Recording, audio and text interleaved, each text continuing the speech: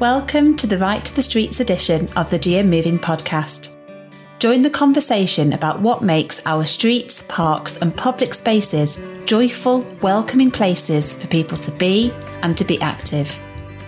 Join me, Eve Holt, strategic leader at Greater Sport, on the journey around the streets as we explore people's freedom to move about without fear. In each episode, we hear about the roles we can all play to make where we live, work and play places where all women and girls feel they belong and are invited to be active. We gather stories, experiences and ideas as we speak to strategic leaders, decision makers and lots of local people who are creating the conditions in place for everyday moving and active lives for all.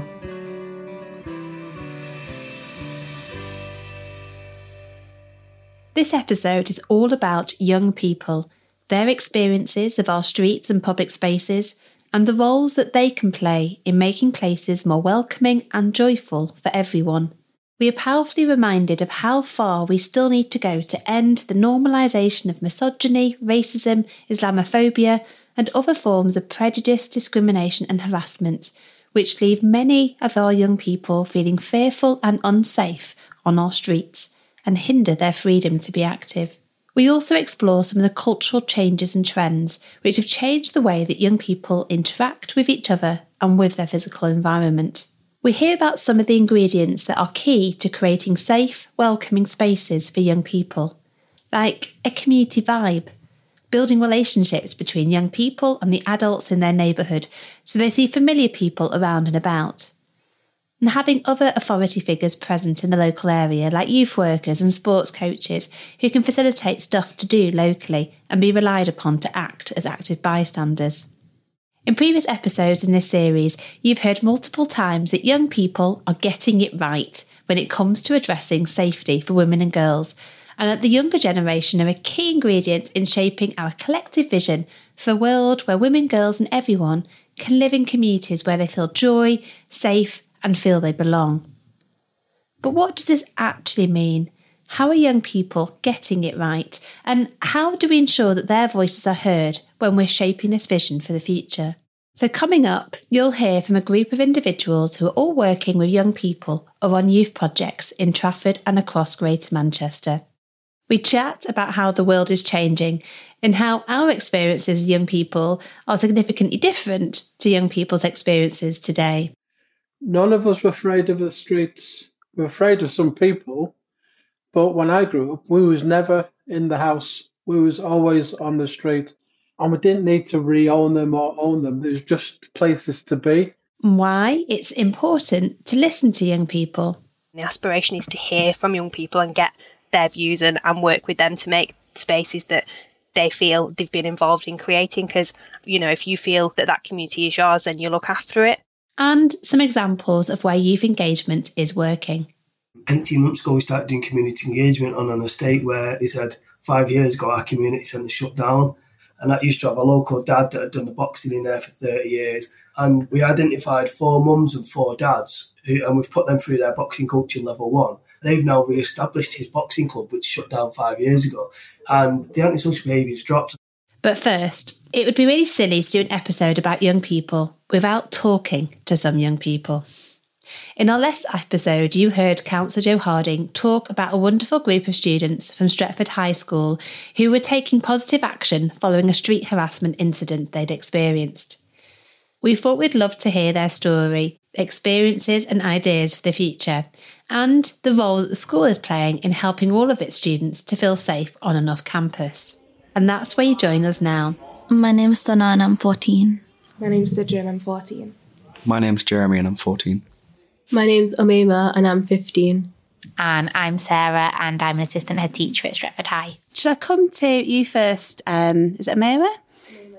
And do you want to just tell us about, first of all, sort of your experience of, there's a Duke of Edinburgh? Yeah, Duke of Edinburgh. Yeah, do you want to talk us through that story? Me and my group of the people I was doing DLV with, and we were shared with, there were two groups. It was my group and Sidra's group, actually. So we were together And then we were screaming at each other because we met each other. So we were really happy that we met each other. And then some builder who was working on the sites and everything, he just screamed, he goes, "I'll come down there and make you guys scream." And he was doing some weird actions and everything. Of course, we got scared. And he goes, "Oh yeah, I'm coming down." So there's a bridge and he comes walking, like coming down to us. And there was just a little few stairs until he could get to us. And of course, we're all scared. So we just run. And with these heavy bags on our backs, we run. And then after we saw Mr. Hurst, and Mr. Hurst, of course, he had to report and everything. And then, yeah, it was really, really scary because he goes, "I'll come in your tent." And it was just really scary because, first of all, I've been through an experience before as well, but it's just scary, like, because there was no one there, there's no parents and no teachers, anything. What an awful experience. I'm so sorry. If he has like children or something and he's making young girls feel this way, it's like not all right. It's really scary because as well, I started recording and we were all asking questions just in case we were just, hearing stuff and everything. So we kept asking the same thing. He just kept saying the same thing back. So I showed it to my mum and my dad and everything, and they thought I would be safe. It's DOV, it's part of a school trip and everything. And it's like for experience and everything. But they were scared for me as well. I found it so like stupid that the guy would actually say stuff about us. We were 14, 13 at that time. There was other people on that side. They didn't tell him to stop. They didn't tell him, "Oh, they're young people, like just stop it and let them all carry on."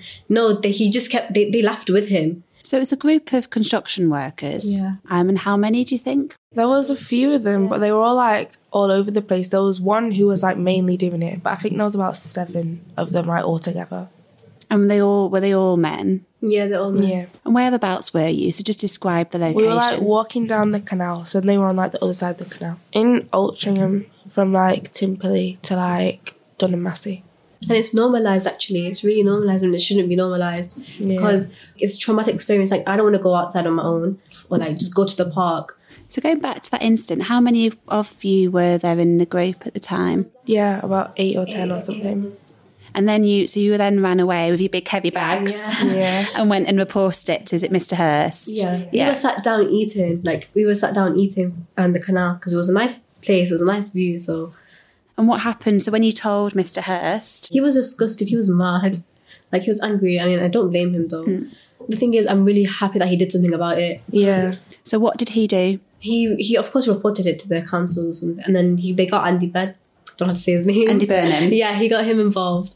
And it was just really good seeing him that he actually cared and everything. So I think it's as well because I think Mr. Hurst has children and feels the same for like other parents who feel like their children will be in danger when it's like a school trip. And the point of DFE is about kind of growing our independence, isn't it? And a sense of freedom to be able to go and access the world. So immediately that has been curtailed. It's been stopped by that experience. So Jeremy, were you in the group as well at the time? No, I wasn't. You weren't there. But have you heard then about what happened? I didn't, no. This is the first time. Is this the first time? So what does it make you think when you're listening? I'm quite disgusted because I don't see why anyone would do that. You aware of kind of men making comments, whether it's, I guess, to women and girls or also to boys and men as well? Not really. Like, I don't really travel too far away from my house. So it's like, I don't really see like bad parts.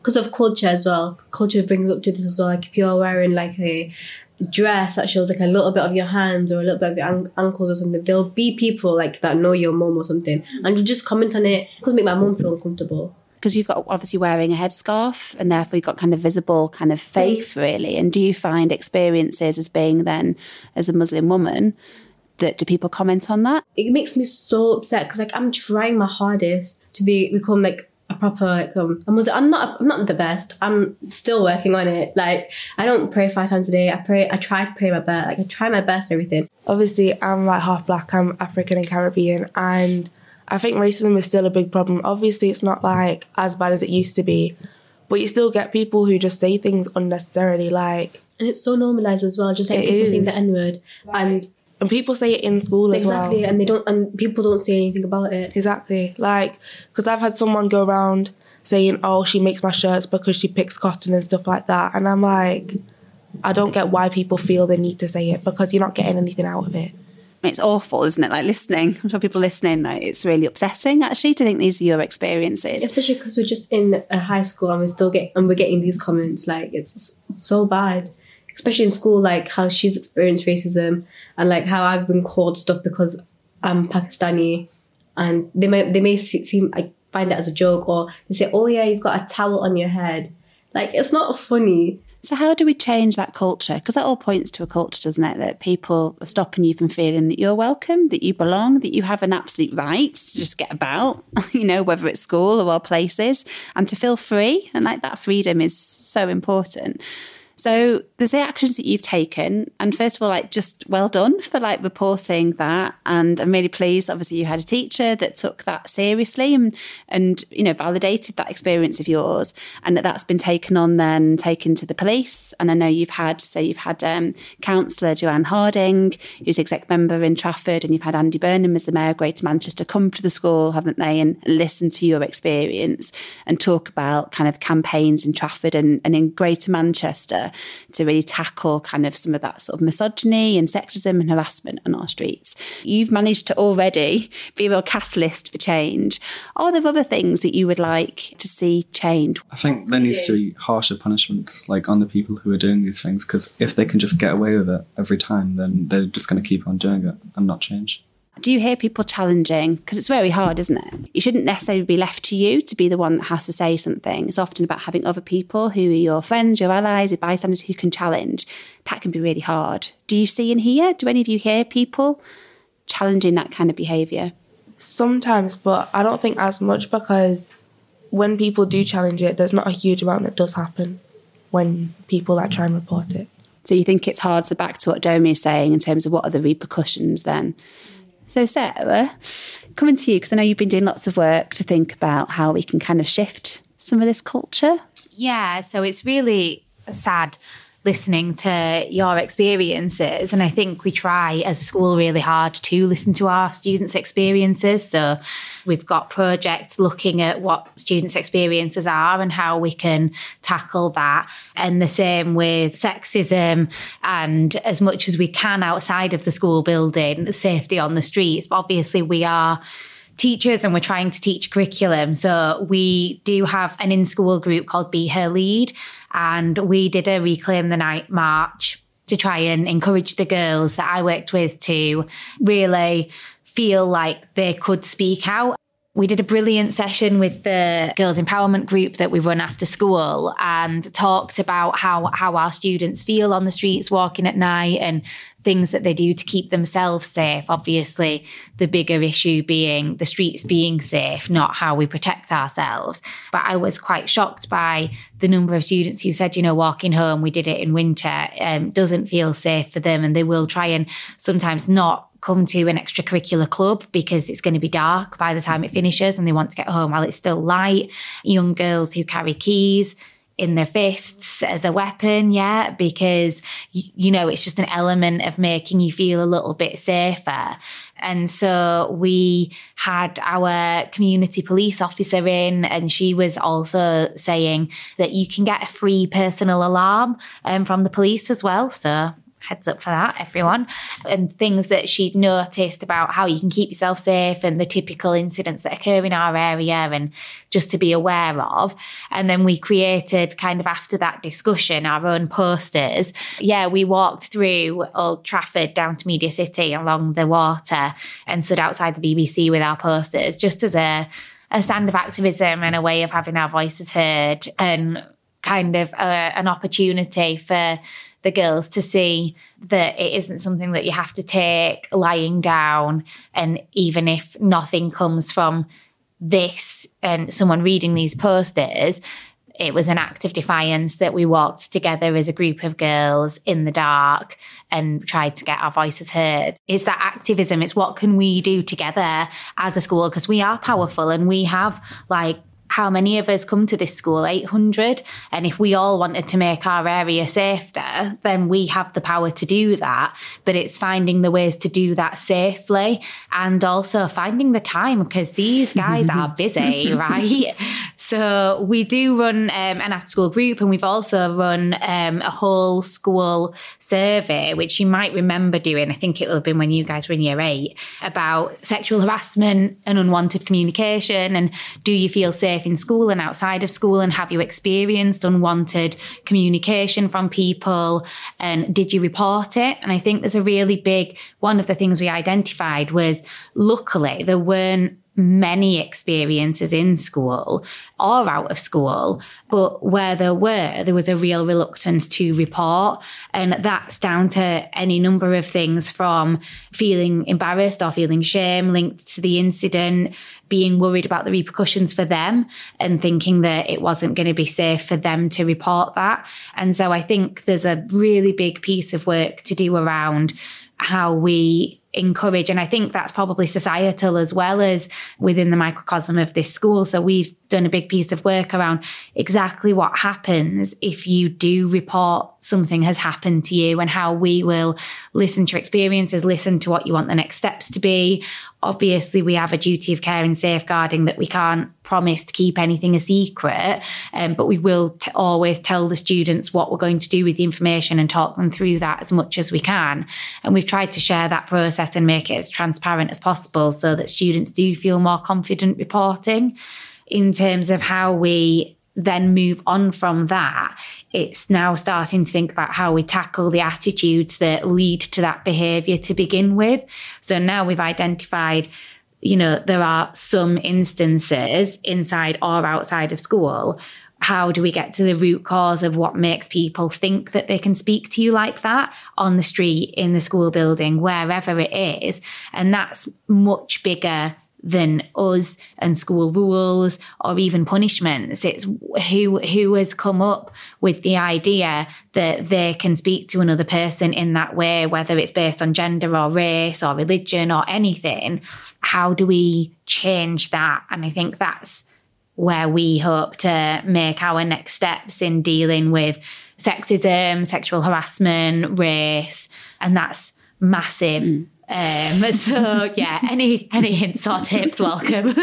Well, there's a good number of things that you talk to there. Is kind of starting off by listening and actually hearing what people's different experiences are. It's really important. Yeah, a great selection of things that can be done. So you've taken some action. You've managed to get the Mayor of Greater Manchester over here. What would you like to see happen next? Change, like me being confident to walk down the streets like alone, like without anybody saying anything to me. So like in the park when I'm walking down, to like say something or like scream or, whistle or something. Like it's just not okay. So I want that to change. I want something to happen and people be educated. Yeah, I think educating people is really important because like if they know that they're doing something wrong, then they'll maybe stop doing it. It's like Andrew Tate. So we were speaking about Andrew Tate and all the guys are like, oh my God, I look up to him and this and this and that. But thing is, do you really look up to him though? Like look at what he's teaching other people, especially guys as well. Just saying that, go back to the kitchen, that's where you belong, clean, this and that, stay at home. It's just stupid. Yeah, I really think people need to be educated on what's right and wrong because people really normalize doing these things, but they shouldn't be normalized because it's not right to say these things to people. So when have you seen people shift and have that moment where they go, oh, actually, maybe that isn't okay and I can act differently? To be honest, I haven't seen change. Like in my EE class when we were speaking about Andrew Tate, and they find it funny, so they play his song. It's not okay. They find it funny. They laugh about it with each other.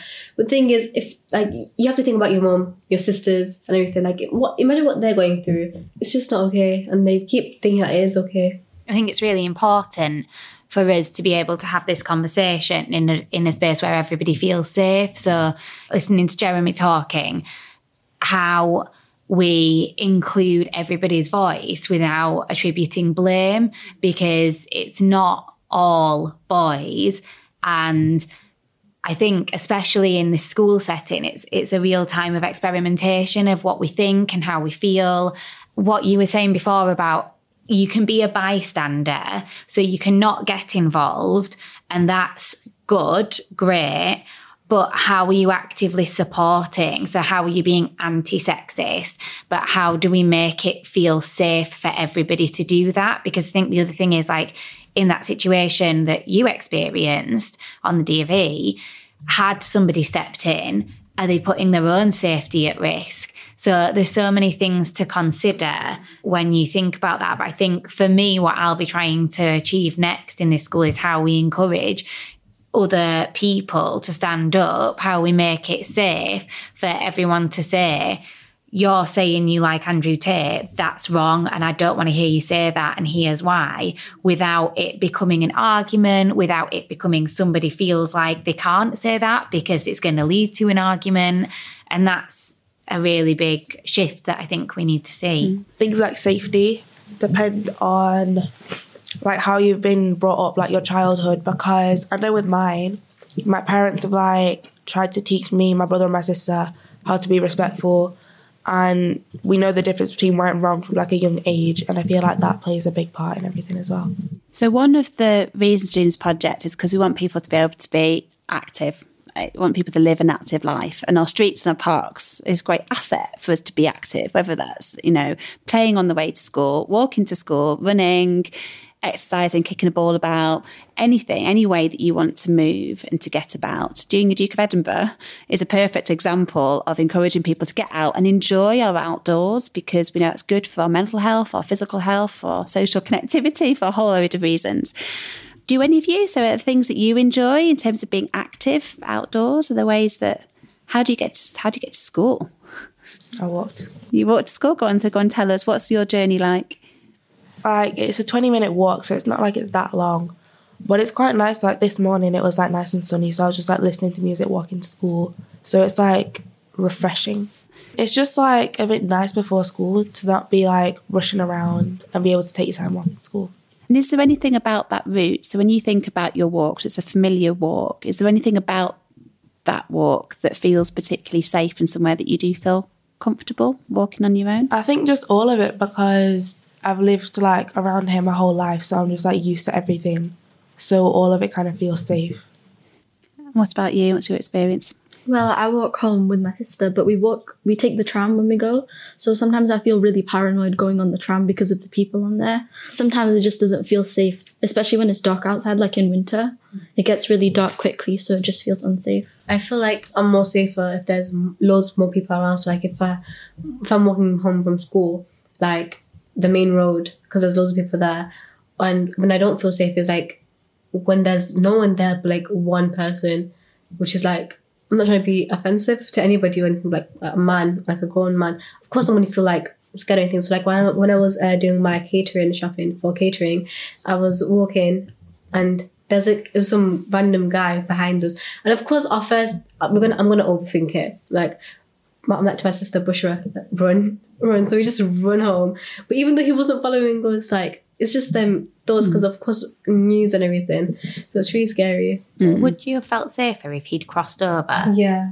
So stuff like that, I think I've had that happen before, where a man's crossed the street and I've instantly felt less threatened. And I think that's a really simple way that people can be actively supportive of making the streets feel safer. But then I always think the reverse side, I feel sorry for the men for whom genuinely aren't a threat, because they're having to change their behaviour because of the societal attitudes that have pervaded us to make us not feel safe. So there's little things that we can all do, and especially things like hoods up. Oh yeah. Or like COVID, yeah, with masks. That you know, like anytime you couldn't clearly see someone, I think as well makes a big difference.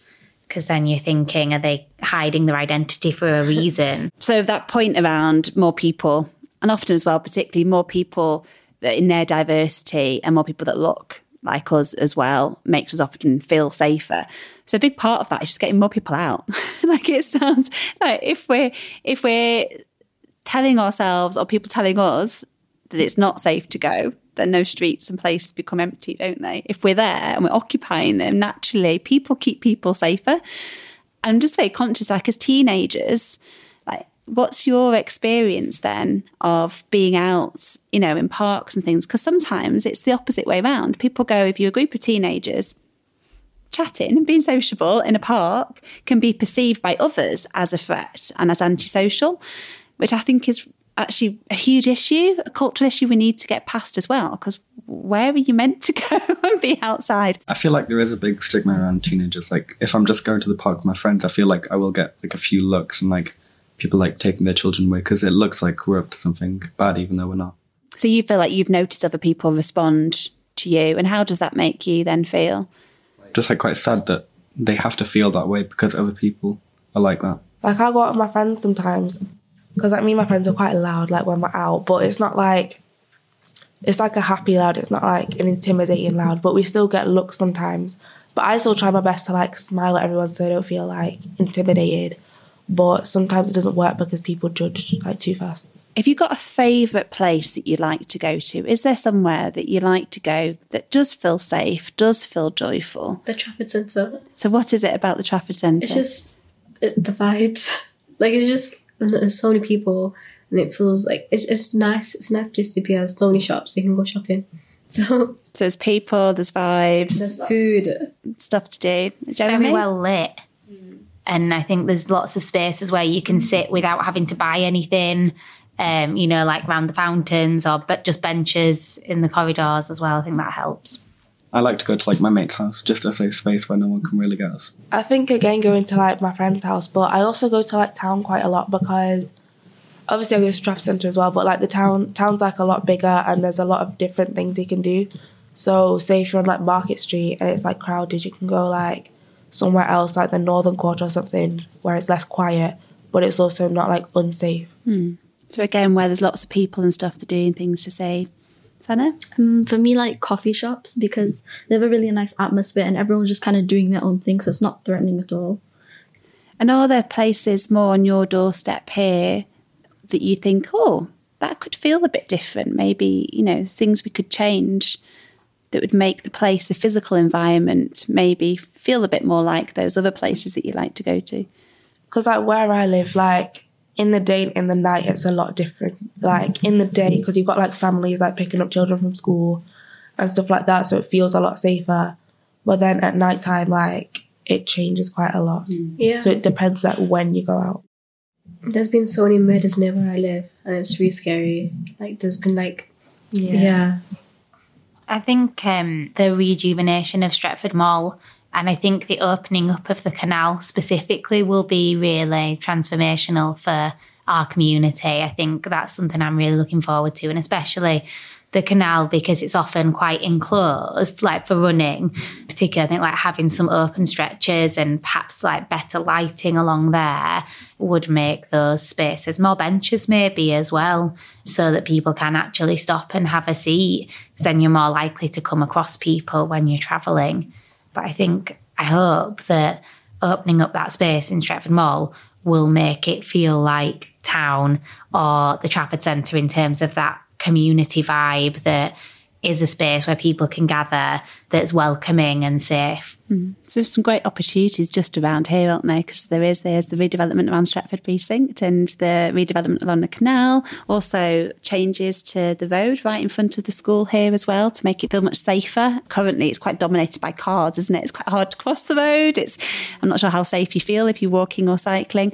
So there's a real opportunity locally. So I hope all of you get involved in any of those kind of consultations and can get your voice in there and really sees that as an opportunity to help shape your local place in a way that makes it a wonderful community vibe and somewhere that you want to be. Thank you for sharing your stories and experiences and for being real activists and change makers, and please hold on to that because you can and you will make change happen.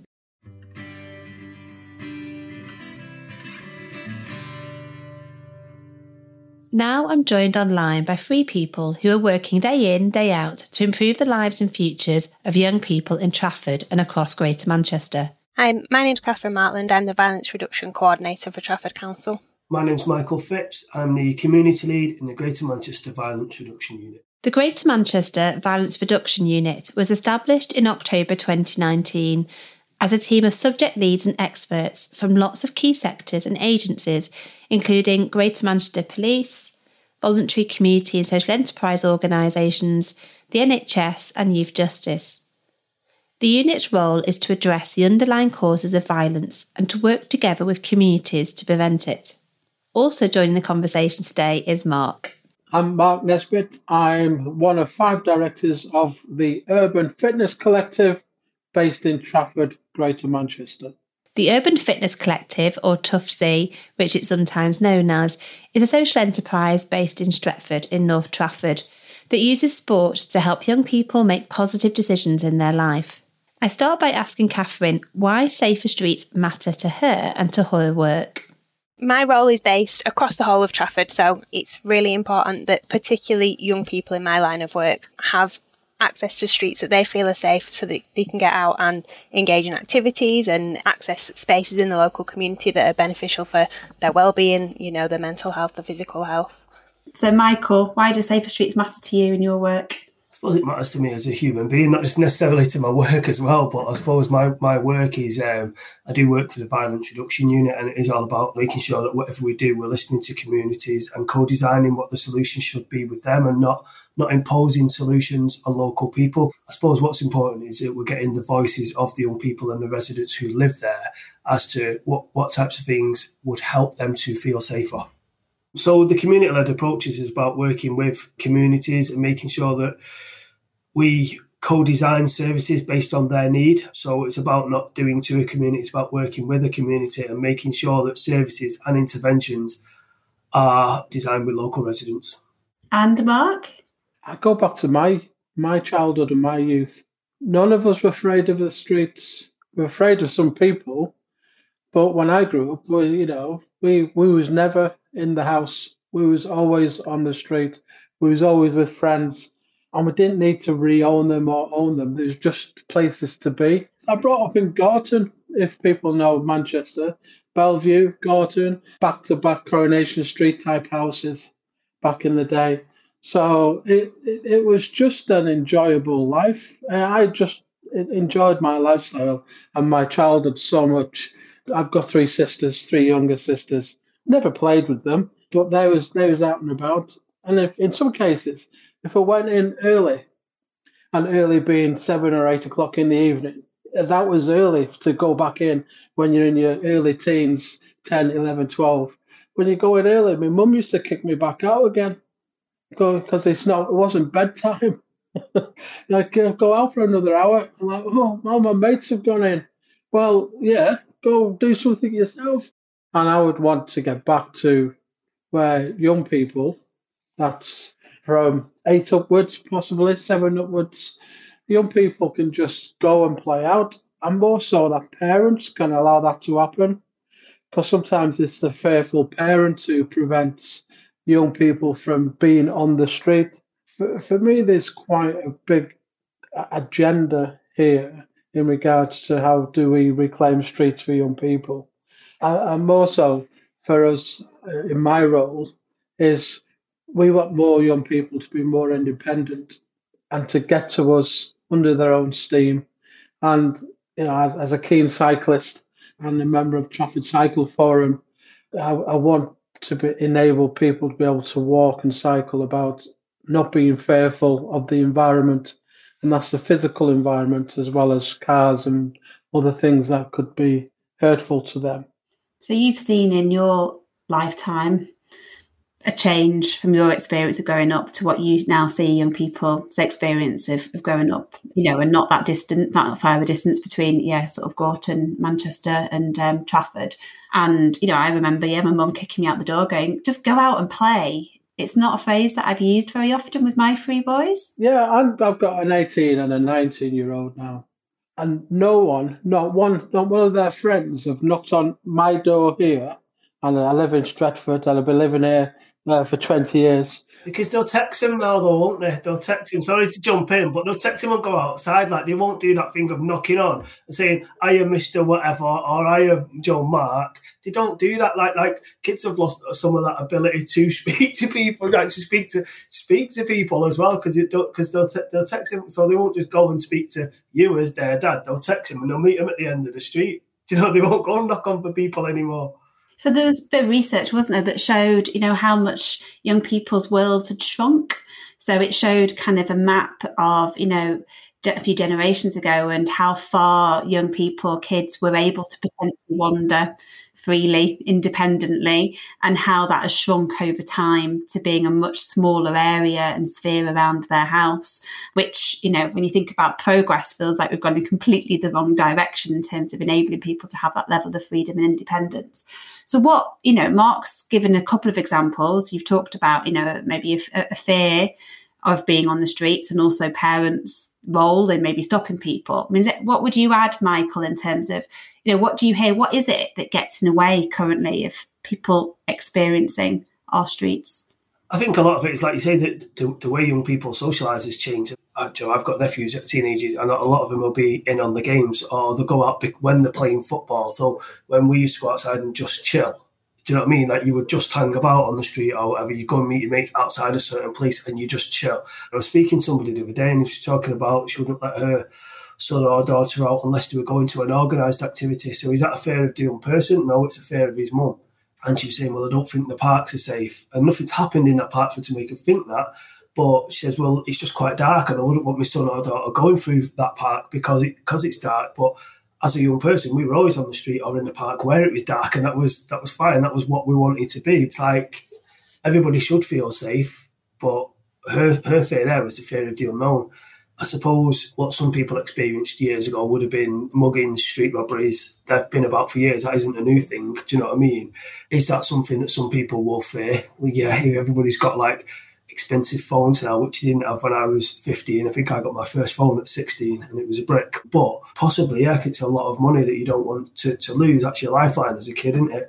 A lot of people are going around and, you know, they've got designer coats, designer bikes. You know, everybody's got, so I don't know where that fear comes from, because I can't put myself in the mind of a 14-year-old. I haven't experienced what they're experiencing. It'd be good to understand it from them. That's really interesting, because a lot of people have spoken to that point of a fear that doesn't come from an actual experience of a threat, but has been socialised, it's been internalised, that there's been this constant message that it's dark, this isn't safe, don't go there, that then as parents we naturally adopt. I think people's perceptions have changed. If you would have seen that years ago, that's what people did that, like, they chilled, they socialised, they just hung about, that's what you did.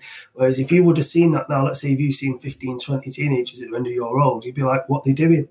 And you'd probably tell your son or daughter not to be, like, you probably might be apprehensive about letting them do that. Whereas when we were younger, that's just what you did. When I was younger, I was buzzing when there was nothing to do, like, and you just hang about with your mates. You didn't necessarily have to be an organised activity on. You were just out. It's a hard one, isn't it?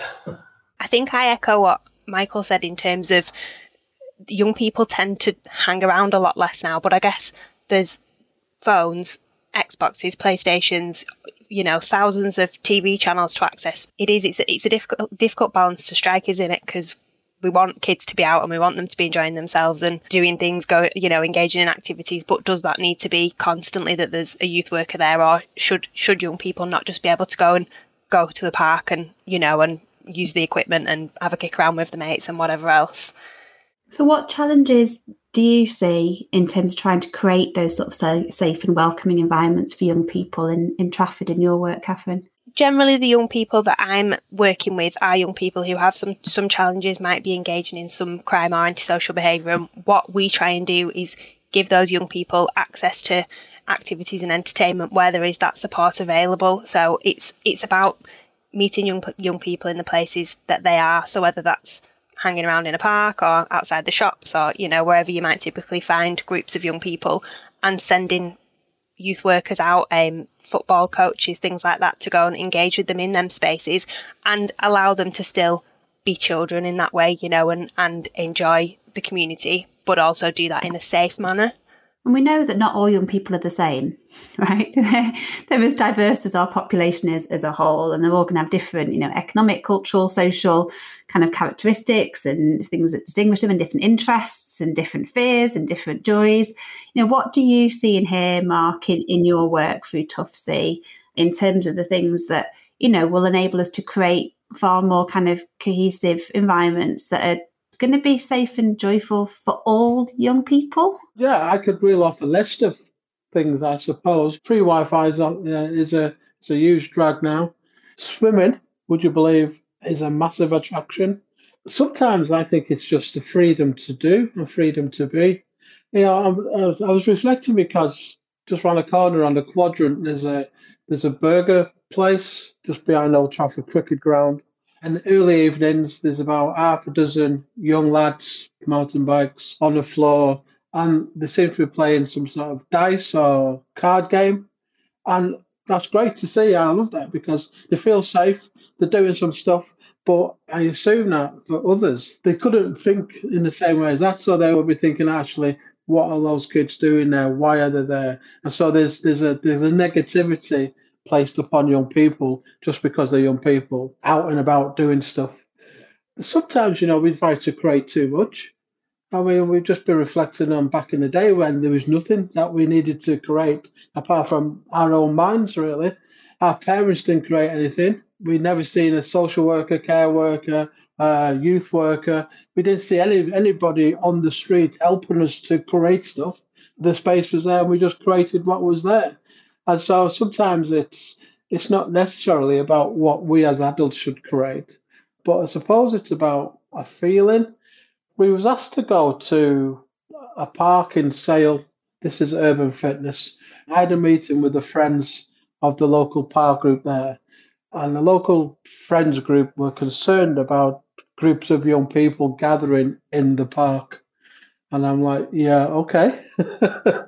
Local kids gathering in their local park.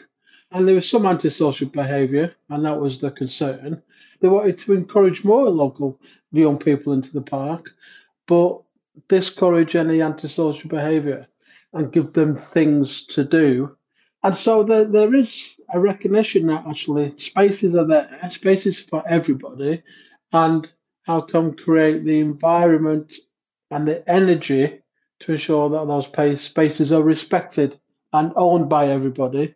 Because when you feel it's not owned by you, then that's when likely you're down a path of, well, it's not mine, who cares? And so a bit of damage here, although unwarranted, is maybe not necessarily a bad thing for us to occupy ourselves. Michael, are there any examples that you can point to across Greater Manchester of where, people have managed to create safe spaces that young people feel they do belong and do have that sense of ownership? And what do they look like? How do they come to being? There's a community in Bolton that we're working with, and it's part of this community-led approach, which was started to community engagement in Gorshill. But everywhere is at a different stage of the community engagement. 18 months ago, we started doing community engagement on an estate where it had quite really high levels of antisocial behaviour. And when I started speaking and engaging with the community, they said 5 years ago, our community centre shut down. Or the community didn't shut down, but a college took it over, so the community felt pushed out. And that used to have a local dad that had done the boxing in there for 30 years. A mum had done mothers and baby groups, there was food banks, there was community events out of there. But when that shut down, the antisocial behaviour went through the roof because there was no activity. It had a youth work a couple of nights of the week, boxing, etc. When that went, there was nothing else. And because of where the estate was located and because of poverty, the young people were not getting the bus to go boxing, which was 2 areas away, or into the town centre to go to the youth centre. If it wasn't on their estate, they weren't interested. But they couldn't access it. Yeah, so we worked with the young people and the residents on that estate and tried to co-design a plan of what they wanted. The guy that did the boxing on there said, look, he said, I'm getting old now, I want to pass that baton on. And we identified 4 mums and 4 dads, and we've put them through their boxing coaching level 1. And then they've now re-established his boxing club, which shut down 5 years ago. And the antisocial behaviours drops. I can't tell you by what percentage, but young people have got somewhere to go. They feel safer. They've got parents or local role models off their estate providing that activity. It isn't a service that's flown in. So that is a good example because we consulted with the young people about, well, what activities would you want rather than us design it? What would you want and where would you want it? Who would you want to deliver it? And they named the local organisations of who they'd want to be involved. So we would approach them and say, what could you do with a bit of funding? And we co-designed that plan for that community. But one thing I would say, there's a lot less parks and open spaces that there was when we were younger. There's a lot less of that. I think cost has a massive impact on things. So if activities are on now, there's quite a big cost to it. A lot of people can't afford. I think community cohesion is a big one as well. And what I mean by that is I always remember being out when you're younger and whether you were doing something that you shouldn't or not, you were always wary because you knew everybody in that area and everybody knew you, or they knew your mum and dad. Whereas just thinking back to what Mark said before, and his kids' friends would not even knock on the door and ask for his son or daughter anymore because they'll text him and meet him at the end of the street. But the young people know the adults in the community, and do they know each other's parents and families as well as what they did when we were younger? If you do, you sort of like feel safer because as a kid walking around, like, do you know what I mean? You feel like you know everybody around there, and oh, that's such a body's dad, and he might do the football, and you feel more part of the community. But if everybody just shuts the door and nobody comes out, and there's none of those opportunities to engage as a community, it can feel a little bit like daunting. Do you know what I mean? So I suppose community cohesion, are people integrated in community as well, or are they just placed there? Yeah, I think you've got a really good point there, because first months in pandemic we was all on the streets, weren't we, clapping or speaking to our neighbours, and give us a chance and give us a sense of, in my view, give us a sense of getting to know who your neighbours are rather than just passing them in the car, or we're passing them as you walk past. In some cases, 2 or 3 neighbours down, I didn't even know. I knew who they were, but I didn't even know their names and stuff. And it seems like we've gone back into our houses again, and all of a sudden the WhatsApp groups aren't as lively anymore, and we're not doing stuff. When you were younger, nobody as a kid read the papers, so you wasn't really aware of any of the negative stuff that was on in the papers, because papers there's a lot of negative stuff in it going on. You wasn't aware of that. You might check a certain football score or whatever, but you wasn't looking and reading the news as a child. Whereas because it's on your phone, whether that's an incident happening in your local area, everybody's got access to that. And I'm not saying that's a bad thing, but it could fuel the fear. As a kid, I wouldn't have known if it was loads of crime unless it happened directly to you or your friends or somebody at school where it was getting verbally spoken about, whereas now it's just pinged straight to everybody's phone when there's an incident. Yeah, there's definitely a lot more attention is given and drawn to, isn't it? A lot of those negative examples, but they don't get bombarded in the same way by all the positive messages of all the people that are out on the streets, that are out in spaces, are out in parks every day, having, joyful experiences. So that sense of community you've all talked about as being really, really important. How do we then create that sense of community for young people? And what role, we talk about young people's voice, but what role can young people play in creating that? Well, in the Greater Manchester VRU, the Violent Instruction Unit, we've got a campaign at the moment called I Am Greater.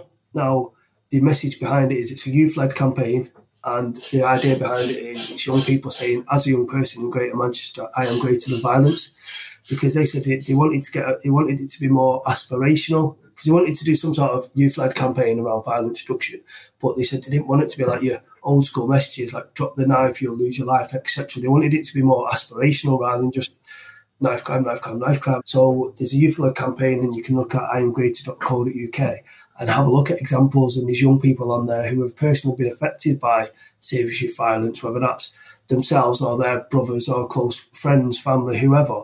And they're going on giving hope, talking about their aspirations for the future. And it's just young people talking about things in a positive way, and sort of like reclaiming that space. Do you know what I mean? Rather than it just accepting what they've fed is negative. They're flipping it on its head. Well, can't we focus on the positives? We have got hopes, we have got aspirations, and it's brilliant to focus on that. So really reframing it into a positive and what we'd like to see. So what are the other things, Catherine, in terms of your work in Trafford?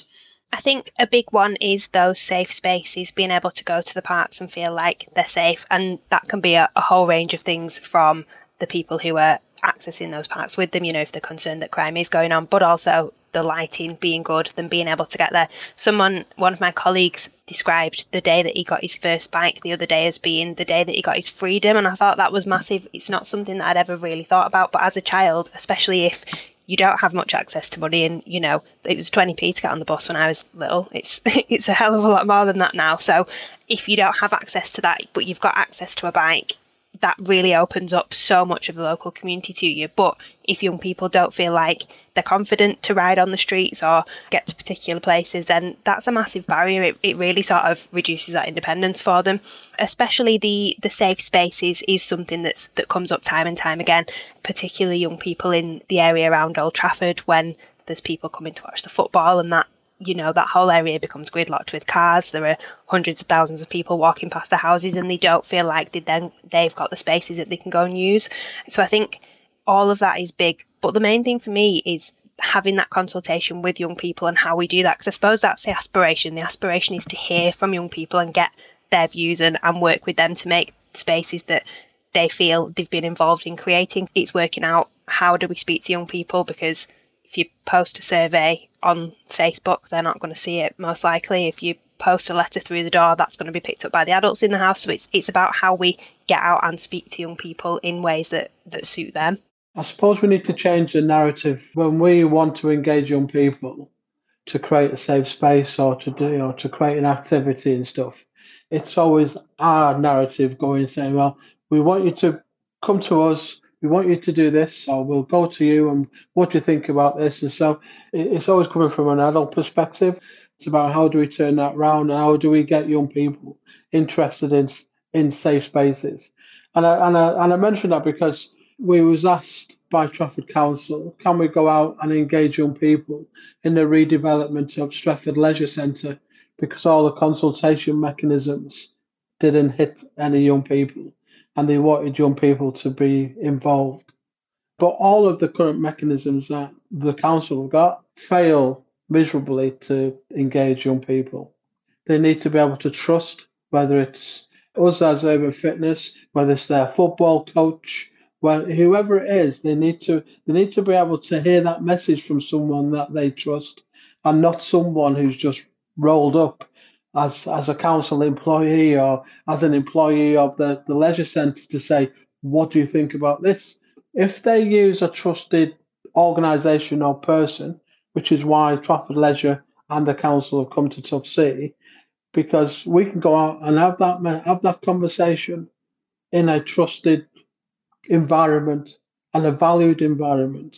And I think that's the key. My final point is that we talk about green spaces and parks and stuff, muggers, and they tend to be away from mainstream, whereas what I want is to create spaces in plain sight of everybody else. We talked about natural surveillance, people coming and going. So entrances, talked about takeaways, entrances to Stretford Mall, entrances to the council offices, where people will always be and always want. That's where young people get shifted from. Don't hang about outside the Stretford Mall. Don't hang about there. Move on, out the way, in a green field, sit down and do what you need. So adults tend to shoo and persuade young people to move into what they may perceive to be less safe spaces. And then they're surprised when they don't go, or they tend to turn back up on their doorstep again 2 days later saying, there's no Wi-Fi over there, mate, can I stay here? So you've talked between you a number of examples of ways in which spaces can be made to feel safe. So a sense of community between both young people and the adults that they're around. You've talked about, the role that both parents and youth workers and others can play to help then facilitate spaces and activity and create safety in that sense by being present and offering opportunities to get involved in something. You touched about some of the physical environment piece, so a bit about lighting and some of the things that can make a space feel safer, not having been bombarded by cars and not being bombarded by negative social media messages that tells you this is a place that is dangerous because an incident happened to somebody else who may or may not be a bit like you.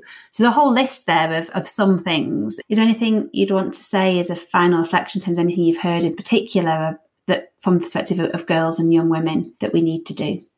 I went to an event last week that was concentrating on how community support can help reduce violence. And one of the points that they made was about how many fewer girls access activities, so any sporting activities, but the percentage of girls accessing things is way less than boys.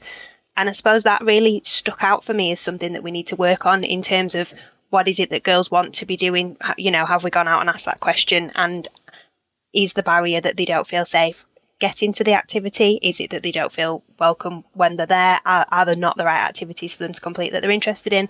And I guess explore that in terms of allowing girls to access more things that might not need to be a girls only activity, but just something where they feel like that is a space for them to go and use. GM Move and give us a couple of grand, I think, some money to do some roller skating, and predominantly that was young girls. So out of we used to have about 60, 70 young people come. This is in Urmston. 60 or 70 people come on a Friday evening, and 90% of that was young girls, and that was purely word of mouth. Young girls saying, "Come, have a good time," and so sometimes it's the activity that draws that young girls who feel safer in numbers of more girls. Sometimes, mums of young daughters would want their daughters to be with girls rather than maybe with boys and girls for various different reasons. So sometimes it's maybe we would want to look at girl-only, women-only spaces. Our women-only swimming that we introduced in Stretford Leisure many years ago, still continuing, and now there's a women-only swimming, Muslim women group activity going on there as well. And so sometimes it's about addressing specific need and targeting that specific need. Just consult with them. I could tell you what it's like to be a young female and what I think should happen. I think we've got to ask them.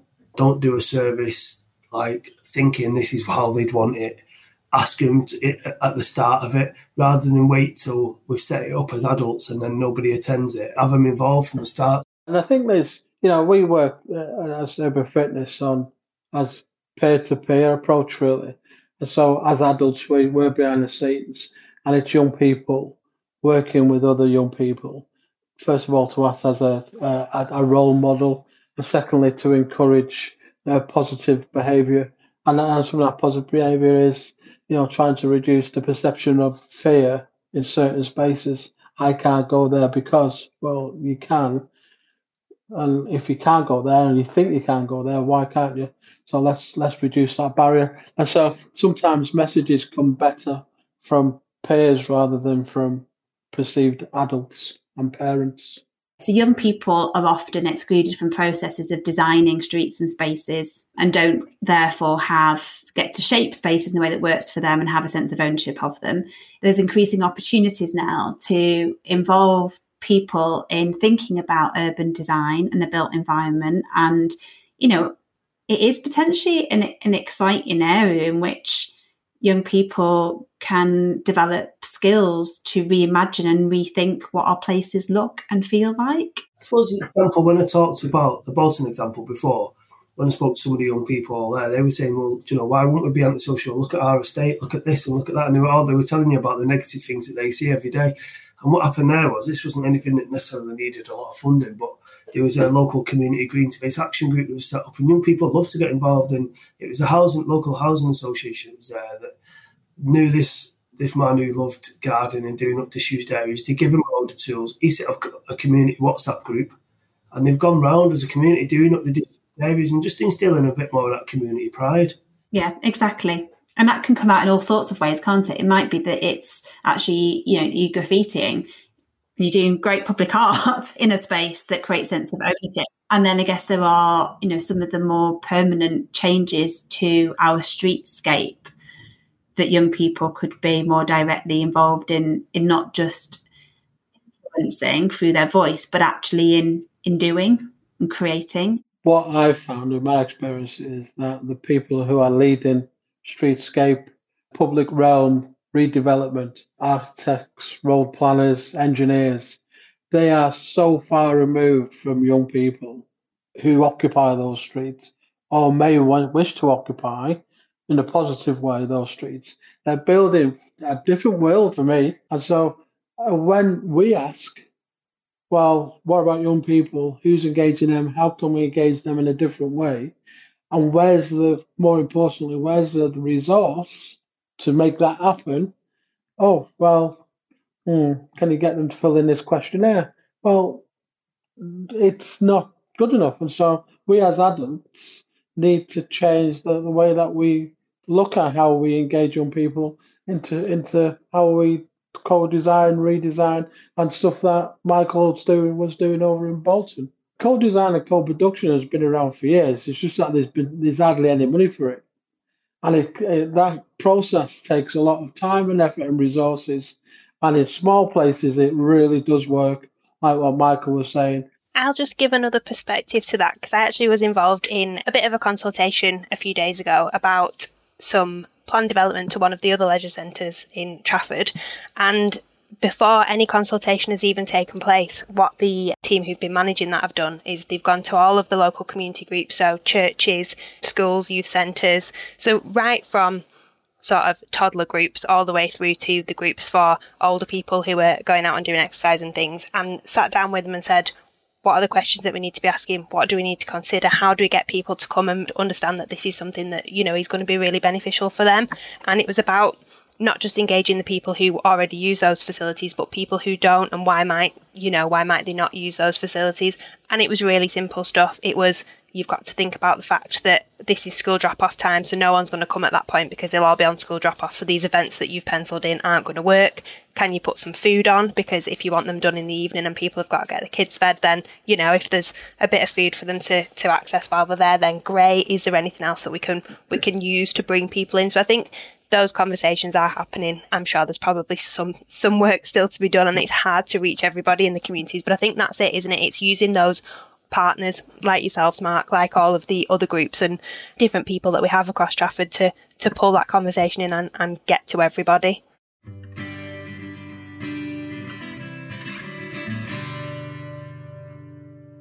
Thanks for listening to this episode of the Right to the Streets edition of the GM Moving podcast. We've heard a lot in this episode about the importance of shifting cultural norms which severely limit young people's freedom to get about and enjoy the streets and places where they live. And we've heard about the need to work with and listen to young people to ensure we better design places which reflect their needs and ideas. As this podcast is just the start of the conversation, we'd love to hear from you. What have you seen help make the difference for more child-friendly and young people-friendly streets and places? How do you ensure that young people's voices are heard? Perhaps ask a young person you know what makes streets feel safe and welcoming to them. Or if you're a young person, let us know your experiences and what good looks like to you and your friends. Whatever it is, let us know and we'll share your thoughts on future episodes of this podcast. We've got a few ways you can get in touch. Tell us on social media. We're on Twitter and LinkedIn. Simply search GM Moving or Greater Sport. Or you can leave us a voicemail. It's really simple and free, and you can record on your computer or on your phone. You can find the link in this episode's show notes and on our GM Moving website. Just search Right to the Streets podcast. A big thanks to everyone who has contributed to this episode. We'll be releasing more episodes throughout the next few months, so keep an eye on our social media pages for when the next one will be released. Or simply hit follow or subscribe on whatever podcast player you're listening to right now. This means the latest episode will go straight into your library as soon as it's released.